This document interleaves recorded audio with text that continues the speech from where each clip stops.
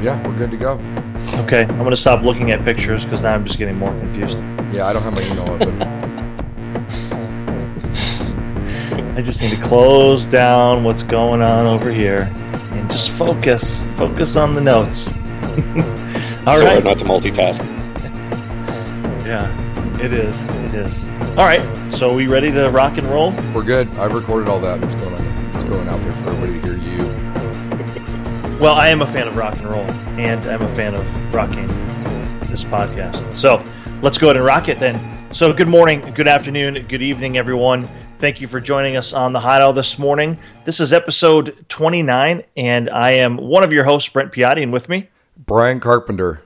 Mr. Carpenter, you sound a little rough, man. What's going on? I'm heavily embarrassed. I ate a frog. I don't know. I got a little cold earlier this week, and the end result of it is I'm losing my voice, which I think makes my wife really happy.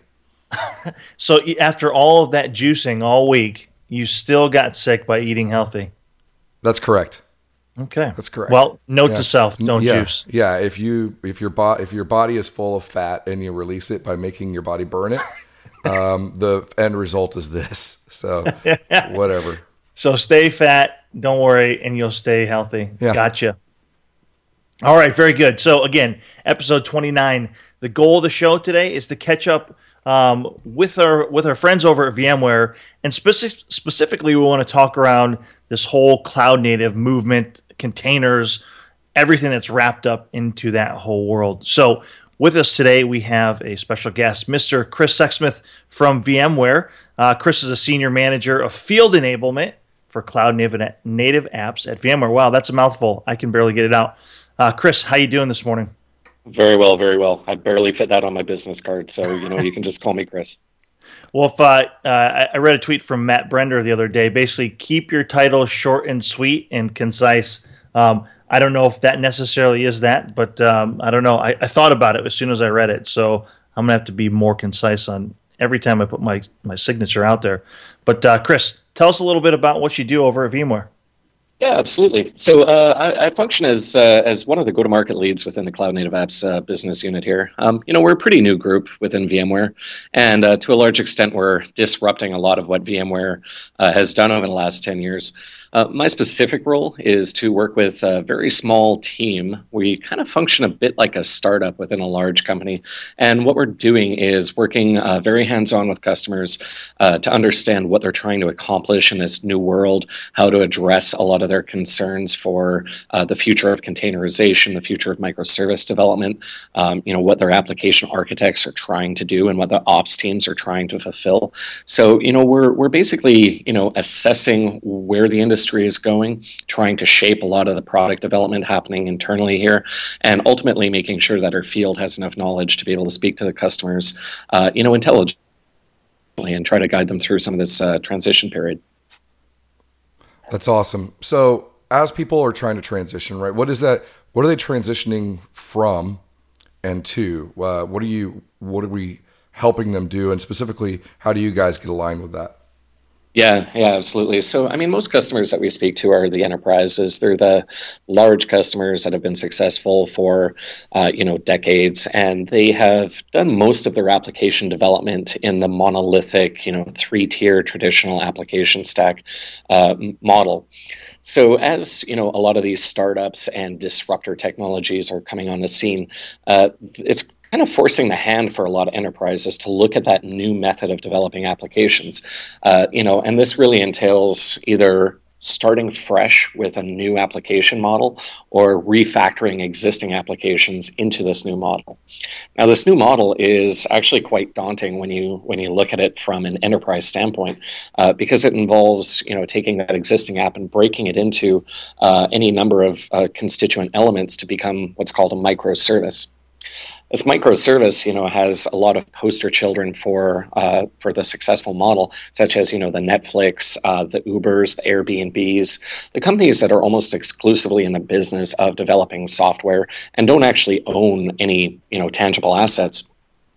So as companies are looking to make this, the advantages of moving to this model are significant, but it's a long road to transition an existing enterprise from their current method, their current way of developing applications applications to this new model. And, I think it's a bit beholden upon us to make sure that they don't over-rotate on us. Some applications are really well suited to being, either refactored or developed fresh in a distributed application model. Whereas others, it might be advisable to just leave those alone. If it's an application that's been sitting in the corner for the last 20 years or so, best not to disrupt it. Maybe you just leave that one alone and focus on the net new applications. So do you have names for these applications? Like, we hear all these different analogies. So the old 20-year-old application, the tier, the single stack monolithic, do you guys have like a nickname for that versus the new ones? I wouldn't necessarily call it a nickname. Some of the industry standard names have become a little popular, like the first platform effectively means that the application team was responsible for controlling and implementing everything from the application to the OS to the hardware level. This is really that one application per physical server, or even, a mainframe would fall into this category. Application designers and architects had to be intimately familiar with every layer on that stack. And then, about a decade or so ago, VMware came on the scene with a hypervisor. x86 hardware became extremely, cheap and plentiful. So what we did was we standardized on x86, and application architects and developers really only had to concern themselves with the app and the operating system. The hardware didn't really matter. VMware took care of that, as other hypervisors on the market have increasingly been doing. When we move to this new model, this is really what's being called third platform or cloud native or microservice-based architecture. And this is really the idea that we're going to standardize on the x86. We're going to standardize on the operating system and, basically say that Linux is going to be our operating system of choice. And this allows the developers and the application architects to really just focus on that app layer. The driver of all the business value is usually in the application layer itself, unless you're actually selling operating systems. So, the idea here is let the developers focus on writing their code. Let's get it to market as soon as humanly possible. And a lot of the concerns that we previously had in the operating system and the hardware layer, a lot of those are being pushed into the app layer, like resiliency, scalability, concepts like that. The application teams are now intimately responsible for those concerns. Yeah, and I think I want to point out too, Chris, that you're also a nerd, right? I mean, so you're not just a guy out there kind of talking the talk. You've actually walked the walk, right? So you've been a system engineer, you've been a cloud specialist, an architect, and you've even written a book. So tell us kind of a little bit about your past and about your book. Yeah, absolutely. So, I came into IT, 15 years ago or so, and I started as, a sysadmin background, worked my way up into more of a pre-sales capacity because I like to talk so much. They let me do that. And, eventually made it into VMware proper, worked as a core SE, made it up as a specialist focusing on performance and analytics. And then, as the industry started to change, have a short attention span. I started to look at, DevOps, this push to a new mode of application design and development. And, that really caught my interest. So when the opportunity to work with a cloud native apps group popped up, I was all over it. But yeah, I've had a pretty long history of being very hands-on. So, and also, the book and the writing is exceptionally interesting to me just because, first of all, it was a new experience. It was the first time I actually got a chance to participate in writing a book. And, putting your thoughts down is really only 1% of the level of effort there. Going through revisions and having people criticize what you've written and all of that kind of stuff. It was an interesting learning experience. And hats off to anybody who does that professionally because it's a tremendous use of time. So DevOps for VMware Administrators is the name of the book. Just released March of 2015. Yeah, that sounds about right. Yeah. I wasn't even on the cover of that one, so I only really wrote a chapter. The other guys that participated, absolutely brilliant people. And, it's a very interesting topic right now that I think a lot of the enterprises are really concerned about, not because it's necessarily a threat to them existentially, but because everybody wants to get better. They want to think about new ways to work with the rest of their teams. So, you have the development that usually sits on one side of the room, if not a separate floor, from the operations teams. Anything that we can do to really, assist them in working better together, even, being in the same room together during meetings, I think that's a net win for most companies. Yeah, definitely. Collaboration is key, communication. So let's dig into VMware kind of cloud native apps and the whole world that you currently live in. So what is the goal of the cloud native effort at VMware? I mean, what are we trying to solve, right? We did the hypervisor and server virtualization and all this kind of stuff, but what's the next evolution in cloud native apps and where you guys are driving? Yeah, it's an interesting question. The Cloud Native Apps group has basically taken on the mantra of, to a large extent, disrupting VMware proper in how it currently does business. It'd be fantastic for VMware if everybody wanted to use virtual machines for the next 100 years, and that was, completely sufficient. As it stands, though, customers are actually demanding different things from IT, from the operations teams. They're not necessarily requesting VMs. They may get a VM, but they're actually tending to be requesting more and more advanced features, advanced abstractions from the IT operations team. So what the Cloud Native Apps team is really seeking to do is equip our enterprises, equip our IT and operations teams with a method to satisfy what the developers and their constituents are actually asking for. A developer may ask you for a VM, but chances are they don't want a VM. They want some raw compute. They might want a Pivotal Cloud Foundry instance. They may want a Kubernetes instance. They may want a Docker API endpoint. These are the aspects of the ecosystem that they're actually seeking to consume more often than not. So if IT just consistently gives them VMs, that's not really meeting them halfway, right? We should be providing services as IT and ops people to the developers for them to consume and move fast. So I guess Cloud Native Apps, to a large extent, is trying to make that developer a top priority in the mind of the enterprise. Get them operational, get them contributing value back to the company, get them doing what they do best, and that's writing code and pushing it into production. The method by which developers are actually taking code and running with it to production in a cloud like Amazon or Azure or vCloud Air. I mean, it's a fundamental shift in how developers are looking at IT. If we continue to just give them VMs, the desire to move to a service that gives them faster access to what they want to consume will become, incredibly valuable for that developer. Most enterprises want to at least mimic some of that functionality and then retain control of security, compliance, all of the aspects that the traditional enterprise is extremely concerned about. So that developer can still get what they want from Corp IT, and we're providing that technical framework for them to actually request and have their requests fulfilled.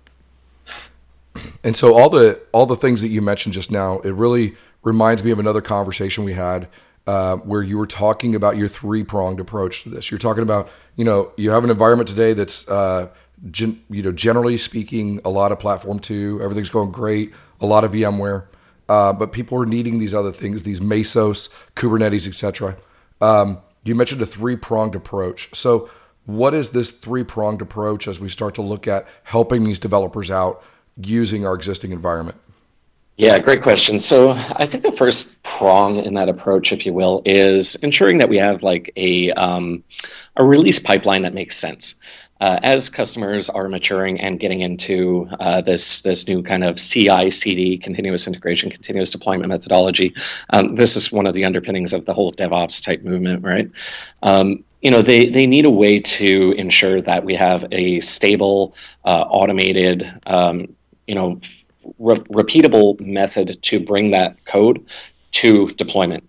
So having it go through a proper release pipeline where code repositories are managed and that code, once compiled, is put into an artifact repository.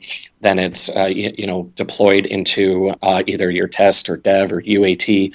Basically, a true release pipeline is, I wouldn't say a prerequisite, but it's a fairly common stage of maturity that companies go through when they're looking to, really streamline their operations from developing code all the way to implementing it in production. So that's one real area that we're focused on at VMware. And, we have a product called CodeStream, which functions as a high-level orchestrator for a lot of these concepts. It'll talk to your Git, it'll talk to your Jenkins server. It has an Artifactory instance deployed within it to, handle all the artifacts and whatnot, and will eventually, it will enable you to deploy those workloads on a traditional VM stack. And that's just one aspect of it. And that actually doesn't fall under the cloud native purvey as such, but it's really important to talk about as we're talking about customer maturity.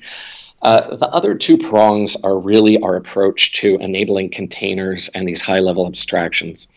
The first is a brownfield type solution, which enables customers to start using Docker and these container frameworks that are becoming extremely popular in their existing environment. So they don't have to retrofit anything or deploy net new hosts or retool completely. They're just able to use Docker in a really responsible manner within their existing vCenter, vSphere farms. And the way we do this is with a technology called vSphere Integrated Containers, or VIC for short. What this really enables us to do is basically create a Docker API endpoint within the vSphere environment. So when your developers typing Docker push, Docker pull, Docker run, all of those commands to run containers, they are actually being received by the integrated container framework and deployed as instances within the vSphere environment. So this is really one of those best of both worlds situations. We enable the developers to use the tooling they like, their Docker commands, all of their nifty little, mostly open source type tool sets that they've become accustomed to. But when it comes to actually deploying the workload, it is deployed within the vSphere environment. And we do something pretty interesting within vSphere here. What we do is we enable these containers to be run in a very lightweight Linux construct. So you can think about this as taking a virtual machine and just taking the construct around it, not a full-blown virtual machine, but just the object itself, and running a container as though it's native within your vSphere inventory. This does a few things. The developer is able to use their tools, but then ops and IT can use their tools as well. It consumes port groups, resource pools, security principles. They don't change whatsoever. And from a VI administrator standpoint, it looks just like a VM. So those are two of the major prongs there. I'm just going to pause to see if you guys have any questions around either of those before I move on to the third. No, I think it's going great. We'll kind of recap, vSphere integrated containers, versus where you're headed. So just keep going. All right, terrific. So then the third prong in our portfolio is really around that dedicated environment to run third platform type applications. So as I mentioned, the developer isn't really requesting a VM necessarily. They want to be able to consume raw compute, and they want to be able to consume it at scale with these higher level application orchestration engines. So if you've heard of Mesos or Kubernetes or Pivotal Cloud Foundry, these are methods by which we can run containerized workloads at scale and have them controlled, orchestrated, monitored, and logged by this higher level abstraction engine. So when you're dealing with these type of workloads, scale is key. And for all of the great things that vCenter has done for us over the last decade, one thing it doesn't do particularly well is scale. So we've been looking at ways to focus on what the actual needs of the developers are in this new context. They need a scalable solution for them to be able to deploy a lot of containers very fast. And then they also need an easy way to spin up these higher level abstractions.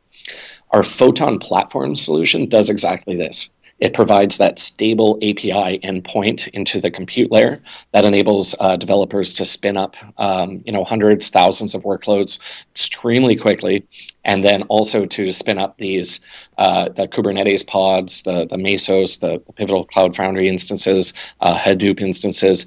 Very simple command line CLI and API driven input to spin these up and allow the developers to make use of them almost immediately.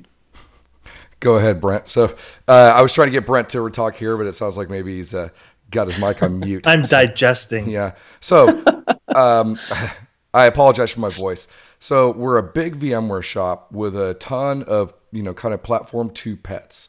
But some developers are starting to play around with containers, and we want to help them out. So instead of them maybe going out and doing it on their own, maybe they go out to AWS, which is, they're bad, they're evil, they're going to lock you in, whatever the story is. We'll deploy vSphere integrated containers to give them an API and programmatic type abilities to deploy containers. And so, but it's all on top of vSphere. It's all centralized and it's all managed by IT. So, you still get that same experience, but you're still enabling those developers in a way that kind of blends your largely platform 2 environment with where you're starting out for platform 3. Does that sound about right? That's exactly right. Yeah, it really is that best of both worlds story. We allow the existing tool sets to work on both sides of the house. Everybody has visibility into the workloads that are running. We're not limiting the developers and what they can accomplish. We're simply ensuring that IT and ops have visibility into that. And this is increasingly important. When we talk to our IT and operations teams in a lot of these enterprises, they don't have any visibility into the workloads being run in the container space. Reason being is because it's exceptionally difficult to control and quantify those. We're looking to address a lot of those concerns by bringing the visibility to the container workloads, and then also educating our customers on some of the steps it takes to ensure that the image being brought down from a public repository isn't malicious. In encouraging our customers to run local repositories for their images, encouraging our customers to think about security in this new way, this containerized security model, which is fundamentally different from the VM security model. So it sounds like the platform, or the Photon platform, needs probably some new VMware components to run. Can you elaborate a little bit on those? Yeah, absolutely. So it is a greenfield solution, and there's a very good reason for that. When we're looking at some of these new constructs that we're enabling, I mentioned the Netflix model. They've managed to push a lot of the concerns that typically resided in the infrastructure layer. They push those into the app layer. So if you're familiar with Chaos Monkey in the Netflix model, it's basically a piece of software that goes running around intentionally causing outages at the infrastructure layer. They have different versions of that depending on what they're, simulating. Well, not simulating, but actually causing an outage for. Sometimes they'll wipe out entire data centers to ensure that the resilience of the Netflix application is actually built into the app layer itself. So this way of thinking about application design and whatnot means that we don't actually have to have as much functionality into the core infrastructure layer as we used to. So what we've decided to do is move down the road of taking all of the great aspects of ESXi that we've traditionally had, but removing some of the functionality that is no longer really required in a true microservice cloud native distribution. So, some concerns like, or some features like fault tolerance, for instance, not as important. We're dealing with stateless applications here. We don't really need that anymore. So, that's gone. We'll be looking very closely at removing some other features. We don't want to get too far ahead of ourselves here, but the goal is to create that thin hypervisor. Some are calling it a microvisor, to support just the raw compute workloads on top of it and let the application layer deal with a lot of the higher level concerns. Now, the other aspect of this is something called Photon Controller. This is really our distributed control plane layer, which we've open sourced, by the way. The Cloud Native Apps group is extremely on board with open source. We're open sourcing literally everything that we can. So, the distributed control plane and the controller layer is really responsible for all of the API layer, ensuring that developers can write to this stable API, and then it's also responsible for standing up the higher level services. So if you want to spin up a Pivotal Cloud Foundry or any of the constructs I mentioned before, Kubernetes, this would be a function of the Photon controller layer, which kind of sits above the layer of compute. So I heard Kubernetes, and I've heard you talk about Mesos. What other container formats do you support? Things like Docker, Rocket? Yeah, absolutely. We're looking to be as open as possible, and one of the one of the interesting aspects about VMware is, when we think about what's made us successful, it's our ability to abstract. Whether it's storage or network or whatnot, we haven't been prescriptive in exactly what we support, within reason. We've tried to maintain as open a platform as possible. That's not going to change for us. We hold that as kind of a core tenet of our ideology here, that we want to allow our customers to use what we provide any way that we can. So this is still very much in development, but whether you want to use Docker or Rocket or any of these technologies, we are engineering that type of flexibility into our core platform. Now, keep in mind that Docker is doing something very similar on their side, right? A lot of these container technologies, they're looking for a ubiquitous method to ensure that you're not getting locked into a particular type of container or a particular type of technology. Which is interesting. I mean, this is first and foremost on most of our customers' minds. They want to avoid that type of lock-in with a particular vendor. They want to keep their options open so that developers can use whatever tooling they really want to use. And we're exceptionally aware of that. It's one of our key value propositions moving forward with cloud native. Okay, and so question regarding the Photon platform and Photon controller and kind of the whole ecosystem is that being managed or monitored under the Open Container Initiative, OCI? That's actually a good question. I don't know the answer to that. I don't think that we are currently under it, but we have another team that's responsible for most of the OSS type of conversations. They would probably be more aware of that than I. Sorry, I don't have a better answer for you. No, that's fine. I just read an article this morning that Rocket just released the 1.0 version of basically their OCI compliant. So I guess the thought was just in my mind, so I figured I'd ask. Mm-hmm. But we'll do some more digging. We'll find out. All right, terrific, thanks. What we need you to do is go back to the office, email everybody, like all, including Pat, and go, hey, does somebody know about this thing? Whoever replies first, they can be on the podcast next month. I'll get you the answer in real time. You'll just hear my keyboard clacking away over here. So if we look back at Photon platform, the first thing is, I'm really interested here. It sounds like as you do, let's say you deploy vSphere integrated containers, and then you maybe move and grow into Photon platform, it sounds like the experience is almost identical. So will people be able to notice a difference in the way one works or another as a developer? Yeah, I guess from the developer standpoint, it really depends on what kind of tooling that you want to work with, right? So if you are a developer who is used to using that higher level abstraction, you've decided that Pivotal Cloud Foundry is the way to go, and then this really becomes more of a function of Photon Platform becomes a function of kind of deploy it, and for the developer workflow, it's deploy it and get out of the way.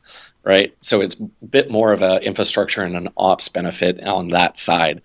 In the vSphere integrated containers, it's completely invisible to the developer.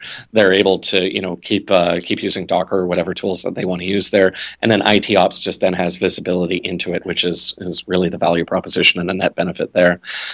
What it really comes down to in most of the shops that we talk to is, what are you trying to accomplish? What tools are you using, and how can we increase the speed with which you can fashion these tools and basically operationalize them responsibly. That's pretty much what VMware has been good at in its history, is on the operations side. Our appeal is now to the developers in how fast IT can give them what they need, if that makes sense. So in kind of prepping for this podcast, I saw something about VM fork, and I didn't quite grasp exactly the benefit and what it was. So can you explain to me what VM fork is and why it's important? Yeah, absolutely. So VM fork is a component within the integrated containers technology. And it's actually a piece of technology that's been built into the kernel for the last few years. And it was a solution kind of looking for a problem to some extent. What it is it's a method by which we can bring up a VM, so a Linux OS, wait until it's just about to go through the final stages of boot. We stun it, and then we use VM fork to do a clone of the memory memory state. So you can think about like, a vMotion almost, but, we don't blow away the original. We just leave that there. And we clone the memory state and then just do a copy on write thereafter. This enables us a lot of flexibility in how we can reclaim memory, which blocks are actually writable versus read-only, and it enables us to then spin up that new OS. It will be just enough VM is kind of the terminology that we're using around it. So it is a full-fledged OS in the sense that all of the bits are there, but not all of the libraries are writable, because our goal here is really to just install a container on top of that. So once that container is deployed, it gets its runtime access to everything it needs, but we're actually reducing the memory footprint substantially. We end up with a lot of shared pages because we're effectively just using the original operating system's memory footprint. Does that make sense? Yeah, so talk about the difference in size, I guess, between a traditional VM and a JE VM, just enough VM. Yeah, I believe, we're still fairly early on. I think some of the early benchmarks were something like 25 megabytes or something to that extent. So, fairly low overhead in that sphere. Remember that because we're doing this on VMware technology with a hypervisor, we're reclaiming memory all over the place, right? We're using transparent page sharing. We're using all of those core technologies to ensure that the memory footprint is really low. Now, the other aspect of that is that most container workloads are fairly ephemeral. I think the average runtime for a container is a day or two, not very long. So as we accumulate these deltas after this copy on write procedure, we don't really have to think about this in terms of, long-term deltas like we would with a snapshot or something. And I'm sure we're all aware how deep a trouble you can get into with accumulating huge deltas on a snapshot.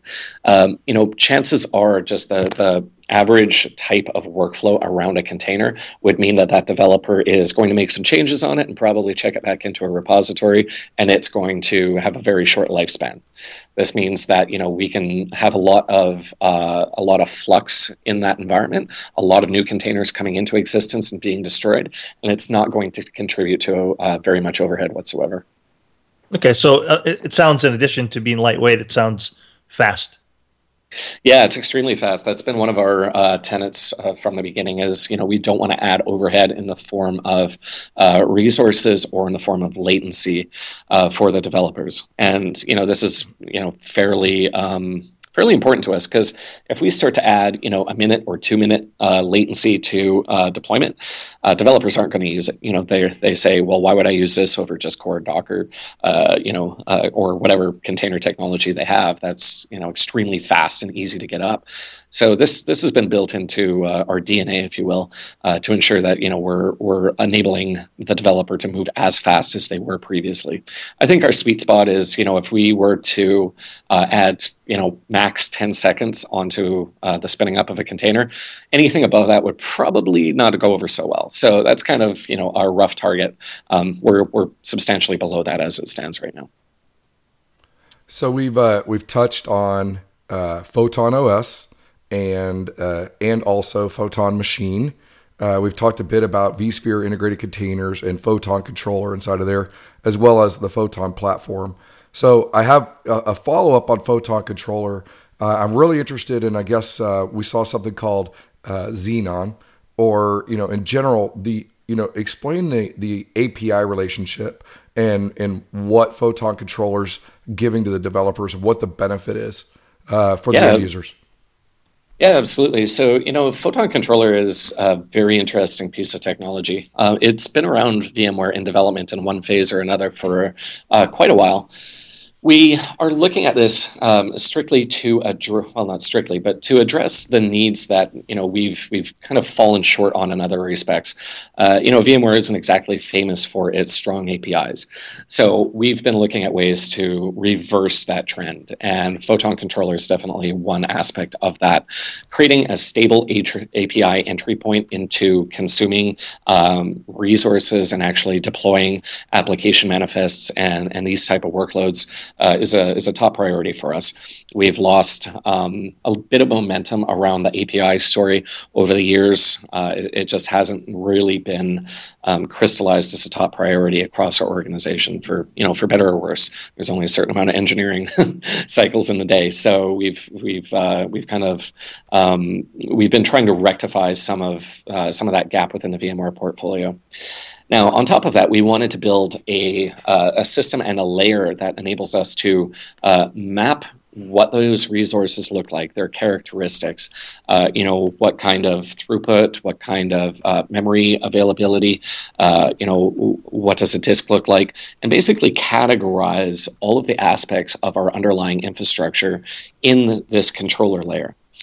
When we start building this out and the technology becomes more mature, we can then effectively use this to make more intelligent decisions for how that application is placed.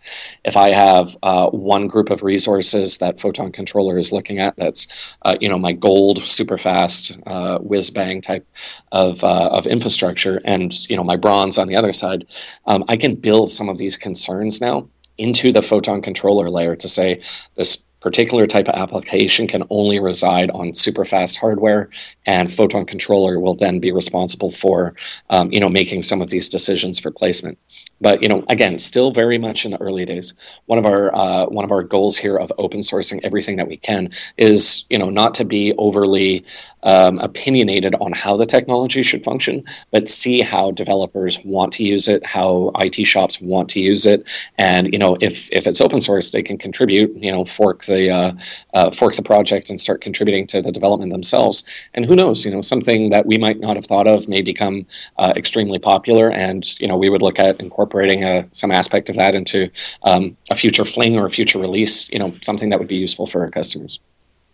So, Chris, is there an inflection point? I mean, you talked about there's obviously the VM world, which can do, tens of thousands of VMs, right? And then there's a container world, which you could do the same. And there's the ability to commingle these things in the VM world with, VMware integrated containers. Where's the inflection point of when you're like, you know what? I don't want to run these containers on my VMware environment, and I want to use something like the Photon platform separate. Yeah. So I think that's a maturity level within the customer base, and I shouldn't call it a maturity level. It's really just around the use case that you're trying to accomplish. If you find yourself with an unmanageable farm, with containers popping in and out of existence habitually, with higher level application orchestration engines actually being the control plane more often than not, and your VM count dwindling or being isolated off into the corner, I'd suggest looking at this. The value proposition going forward of moving to the full-fledged Photon platform, no traditional VMs per se, all higher level application constructs. I think as we start to, move into this model, we'll see those use cases and value propositions get more tightly defined, i.e., if this application needs to scale overnight because you're a retail business with, a Christmas rush, then Photon platform makes a lot of sense. The ability to really scale your deployments is mission critical. Versus, if you find that you may be a financial institution, you've gone down this path of re-architecting your apps, but you find that, scale really isn't too much of a concern. You've leveled off, the deployments aren't coming as fast and furious, then maybe it does make sense to stay in that kind of hybrid model, right? Where you can still field all of the requests, still support some of the higher level abstractions, but you don't want to necessarily complicate things by having to run two farms. There's trade-offs with each one of these decisions, and I guess a large part of our job as the go-to-market team within Cloud Native Apps is to ensure our customers, look at this as not necessarily a process of getting to know our technology per se, but getting to know, be more intimately familiar with how their application looks and performs, as well as what their customers are expecting from it. Some of the examples that we see from successful companies that have done this, they've approached how their application functions very much in the sense of what will my customer base be willing to tolerate. And by tolerate, I mean, people's attention span is pretty low and getting lower by the day. So if it takes 3 seconds for your initial web page to load, people have probably already left at that point. But once you've filled up your little shopping cart, you've done all of your shopping and you're ready to check out, they actually are willing to tolerate a little bit more latency in that particular operation because they're already emotionally and time invested in the process. It's analyzing customer behavior like this that I think is becoming more and more important for companies that are looking to succeed on an ongoing basis. If a particular business is going to be disrupted, it's probably because they're not thinking along these lines. They're not thinking about how to improve their services on a continuous basis. So a lot of what we talk about is, let's analyze what's working for you. Let's see where you could potentially be disrupted. Let's see where you have opportunity to really bolster your creativity and how you go to market with your application. So, Chris, are there any customers out there today that are using vSphere integrated containers and or the Photon controller?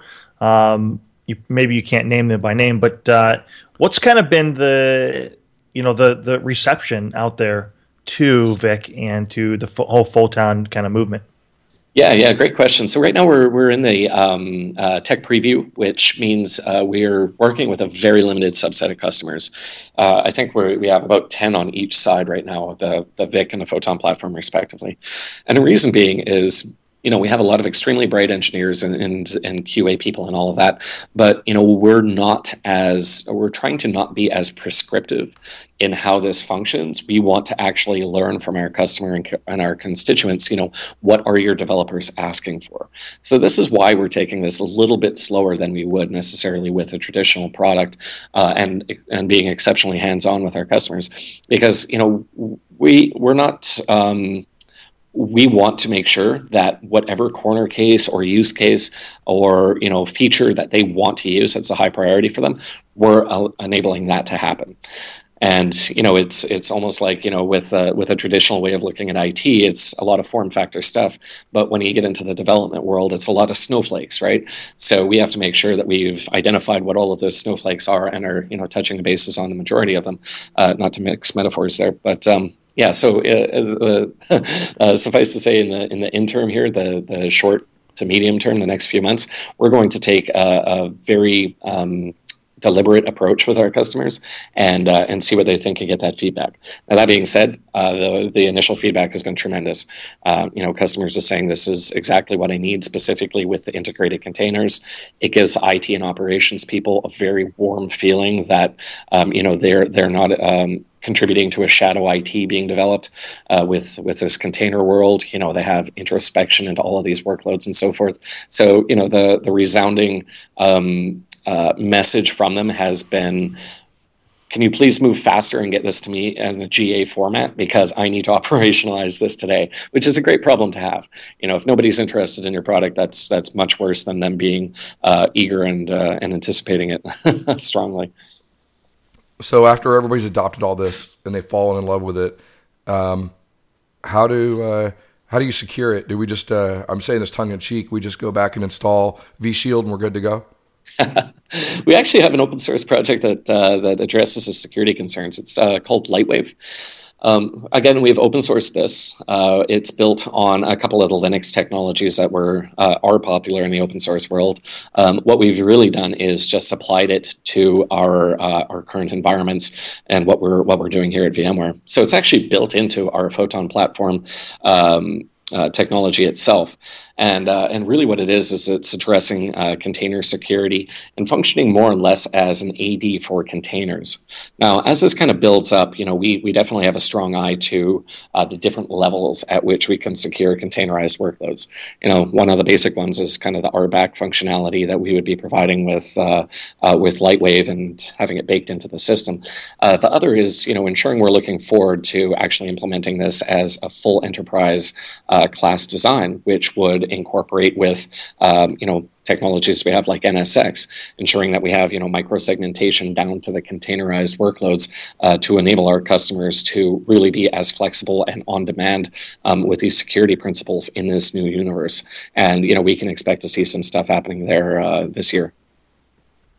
So is there a specific story around microsegmentation? I mean, some of the questions, as somebody who comes from a security background, why do I care?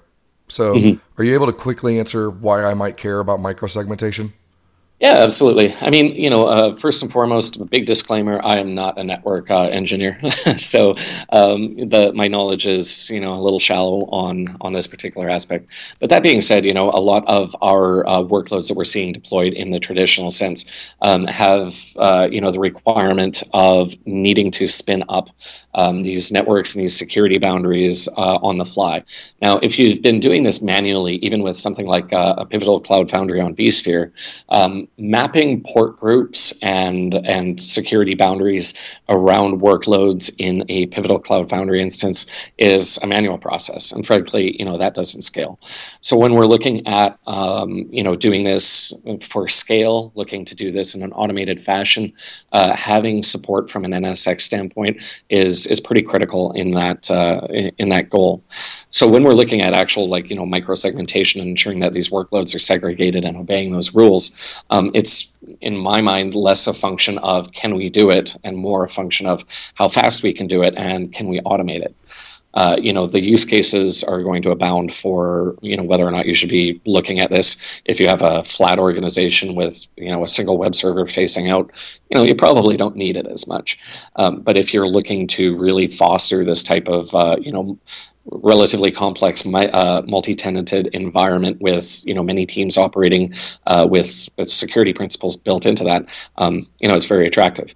When we're talking to a lot of our federal customers, governments, this is a top priority, because the type of networking available in the current container universe doesn't meet the standards that they're looking for.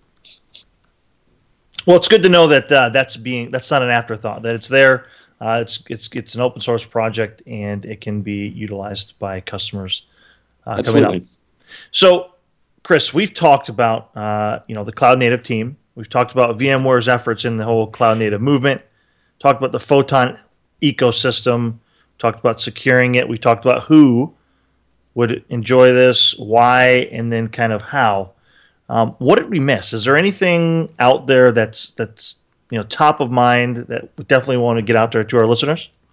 Yeah, I would say, it's just really around the transformation process. I kind of alluded to it earlier, but, startups today have a tremendous advantage over the enterprise in that they can try and fail. They can try, new technologies, new platforms, and the cost associated with that has been dropped exponentially over the last few years. And a lot of this is predicated on the idea of, the commoditization of compute. If I can take a credit card and go and try out a business idea for $5,000 on Amazon or whatnot, I can fail a lot. And that has contributed, significantly to the environment that we're in today.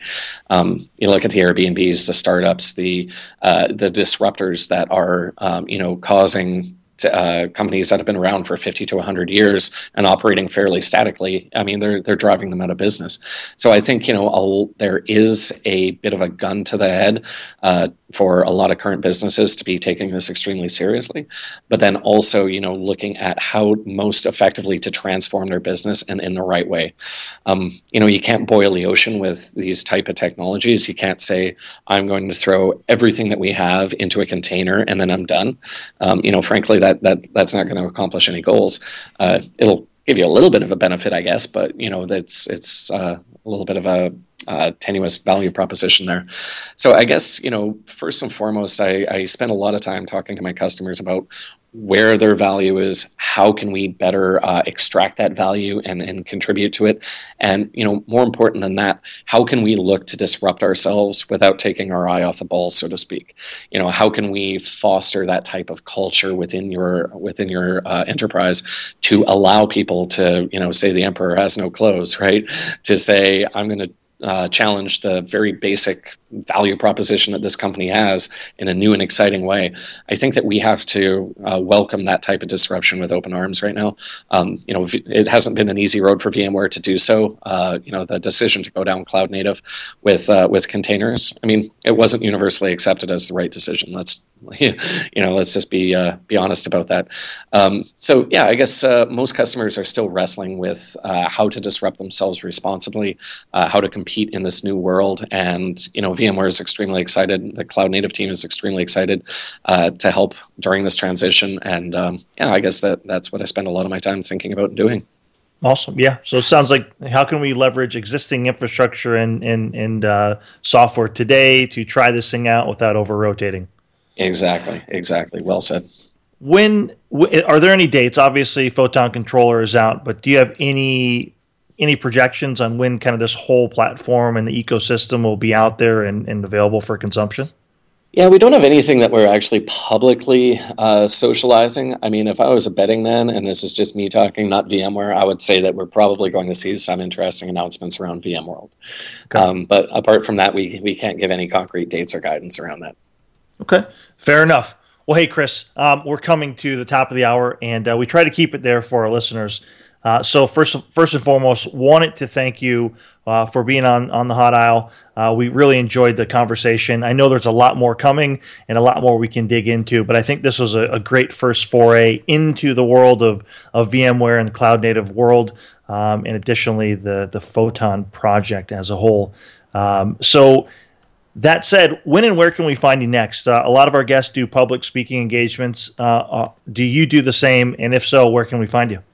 Absolutely. I am pretty much on the road about 250 days a year, so Ooh. I am all over the place. Next week I will be in Orlando, then I will be in England, then Singapore, then Japan. So my speaking dates are kind of all over the place. I will definitely be doing a VMUG in Singapore, but in the interim, you can find me on Twitter at Virtual Mittens, and I warn everybody that it's not a very serious Twitter handle.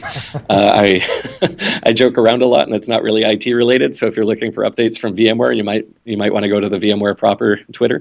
Apart from that, feel free to drop me a line anytime, and I'm more than happy to pop back on the show and talk with you guys again. I really do appreciate the time. Sure. And you got GitHub or blog or anything like that? YouTube? No, I'm pretty lightweight. I'm agile in that way. Yes.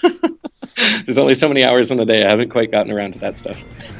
Fair enough. Okay, cool. Well, for all of our listeners out there, let us know how we're doing out there. We'd love to hear from you. We're doing this for you guys, for the benefit of the whole community out there. So let us know what you want to hear, how we're doing. We've got some good suggestions, and hopefully some of that will be coming up soon.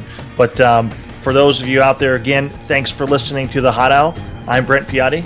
And I'm Brian Carpenter. And thank you, Chris Sexsmith from VMware. Thanks, guys.